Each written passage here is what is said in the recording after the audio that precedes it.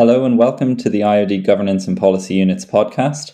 In our last episode of the Director's Briefing, we looked at some of the long-term issues facing the economy. If reports are to be believed, we should be expecting a roadmap for the reopening of the economy on Monday from Boris Johnson, and we're also fast approaching the budget date on March 3rd. And so today we're going to talk about what businesses are looking for in that roadmap and how best to reopen the economy. My name is Joe Fitzsimon, Senior Policy Advisor at the IOD, and I'm joined by our Chief Economist, Tej Parekh. Welcome, Tej. So, Tej, can you tell us what our business is hoping that roadmap will include? Hi, Joe. So, firstly, having spoken to a few members over the previous weeks, it's quite clear that a lot of them are assuming that there'll be some form of tiering system, very similar to last time. And I guess what is quite clear from them is that what they really want to avoid this time round is this kind of stop-start process with lockdowns and then reopening the economy again and then entering another lockdown. So I suppose businesses really want a gradual, ratcheting down of the tiers and restrictions. So, given the kind of 4-tier system that we saw before, this is essentially a 4-3-2-2-1 approach, moving down the various different tiers. I think linked to that, what's very important this time is understanding of how we actually move into lower tiers. Now, businesses aren't expecting to, they're not going to tie the hands of government on saying, if infections have reached a certain number, then we should move into another tier. But I think applying a principles-based approach and being a bit more transparent around how cases, vaccines, and the R number then translate into how we can move into a lower tier can just help with businesses' planning and strategy more broadly. It kind of leaves the planning in their own hands, and they can kind of make their own assumptions and looking at the data themselves. And I think very much linked to that is, whatever the new tiering system is or the new system that is put in place, as we move between the different layers of restrictions, businesses clearly need a sufficient amount of lead time in order for them to make the necessary plans and adjustments for their organizations and their workplaces to be ready for the new tier and to move into that lower form of restrictions effectively. And I think the reason why this is really interesting this time and really important this time is a lot of businesses can be getting on with productive business activities today if they know how the roadmap is going to pan out for the months and quarters ahead. So, for example, if you're a business leader, having looked at the strategy, and you can broadly assume that the economy would be more open in around Q3 and Q4, then you could start in the present doing some planning for product launches, which would mean that you're not wasting your time just waiting idly around, and you could be getting on with even some investments in technology, which you can then utilize effectively further down the year. So I guess the key thing is forward planning. A lot of that kind of forward guidance was absent from the previous lockdowns and reopenings that we saw last year. Absolutely, and with that absence from the previous lockdown, sort of the economic support that would be available, not understanding whether or not that would be extended, that poses a challenge in and of itself for businesses, doesn't it?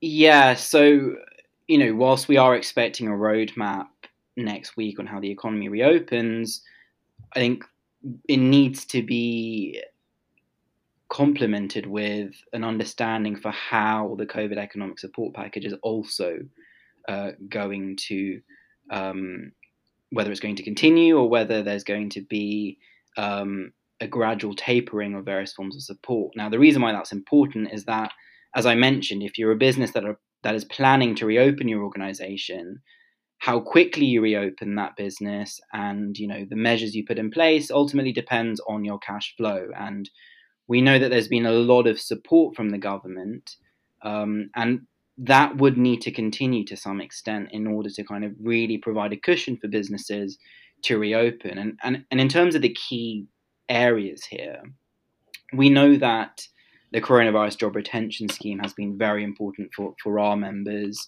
and also for the self-employed income support scheme as well. So we would assume that the Chancellor would look to extend those for as long as heightened level of restrictions are in place. I think things like supporting ongoing options for businesses to defer their tax payments is also important, because it helps with the cash flow piece. And I think what we saw in the more recent lockdowns at the end of last year was an important role that grants can play.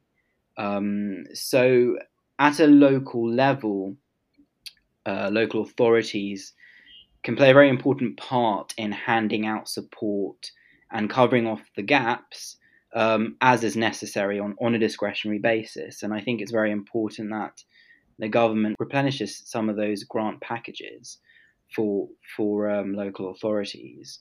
The reason why this is important when you get to a tiering system is that ultimately, no business entity is separate. We are all connected in supply chains. So if your business is in a lower tier in further down the year, in like Q3, you're open up, you're active, but then your suppliers or your clients are stuck in a region that isn't, then you're going to be suffering indirectly, and your revenues are going to suffer in that situation. So that is where local authorities can come in and provide additional grant support.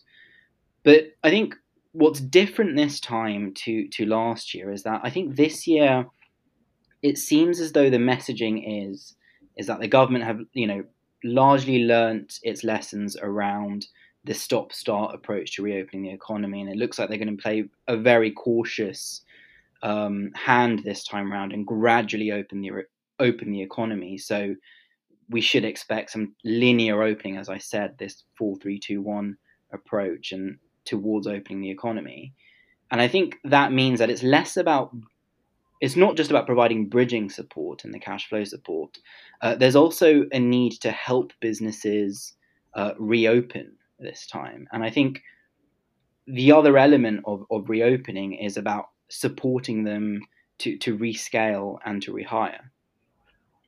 Absolutely. It really is. Absolutely. And I suppose on the coronavirus job retention scheme, that's something we know, as you've said, we know that's having a major impact on the labour market.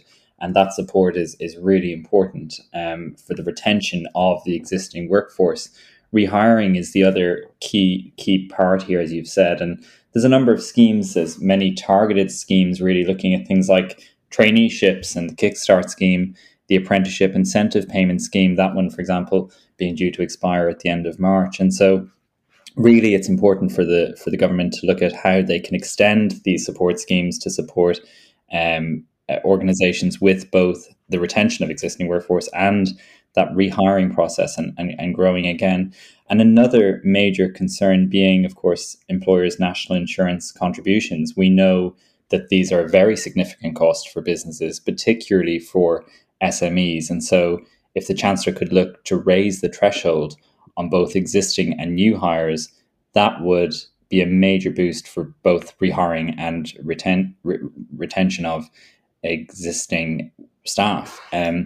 And so alongside a clear strategy within the roadmap and clarity on the ongoing economic support and support for rehiring, what else would business leaders be looking for from the government's announcement on Monday? Well, I think there needs to be some detail on specifics. And what I mean by that is really the reopening process and what that means for what a COVID secure workplace looks like. We know that relative to last year, there's a few differences. So, firstly, the testing is up and running. There's vaccines in place. There's also new understanding around how the virus spreads. There's also new variants and new risks. And so I think the big question for business leaders, if, as I said, many of them are assuming the strategy and the guidance will, broadly be based on what we saw last year. The big question for them is what is different? And the reason why that is an important question is that they need to understand whether there are going to be more expenses or general time used up in making their place of work COVID secure and learning time, for how to kind of operate in, if you like, a new age for the pandemic. It's not the same as last year. There's a lot of new information that they need to deal with, and I think some of the key questions they will be asking, or that Boris Johnson needs to outline early next week in the roadmap, is, does the new variants of the virus mean that there is implications for what social distancing means and what it looks like? How does this affect the 1 meter or 2 meter rule distance? And I think more broadly, have the infection risks changed, and therefore have the kind of risk factors around various different economic activities that fit into those tiers, has that ultimately changed? And therefore, does tiering look very different to what it did before? And I think these are things that the government should have been hopefully reevaluating, and as new kind of data and information was coming in on the virus. And I think there's also a lot more discussion, I suppose, around what a safe workplace looks like practically. There are questions that some members have around ventilation, and whether they need to install the appropriate ventilation, what that looks like. And so it's very important that, if there is an update to the guidelines around safe workplaces, it's not kind of embedded and lost in huge, swathes of text, but it's quite easy for business leaders to see what is different from what we saw last year. And of course, the other element to this is, providing comprehensive guidelines around testing and vaccination, and what that means for employee and client relations will also be important for a number of business leaders who face a lot of interesting questions over the coming months and quarters. Absolutely. Well, thank you very much, Tej. There's certainly a lot riding on the forthcoming announcement, and not only for the UK economy, but also for employees and people's livelihoods and their mental health. There's clearly a lot at stake. So let's hope that the government is able to spell out a clear and effective roadmap on Monday. And thank you to you at home for joining us for this episode of the Director's Briefing. We'll be back again very soon with further updates and insight. Thank you.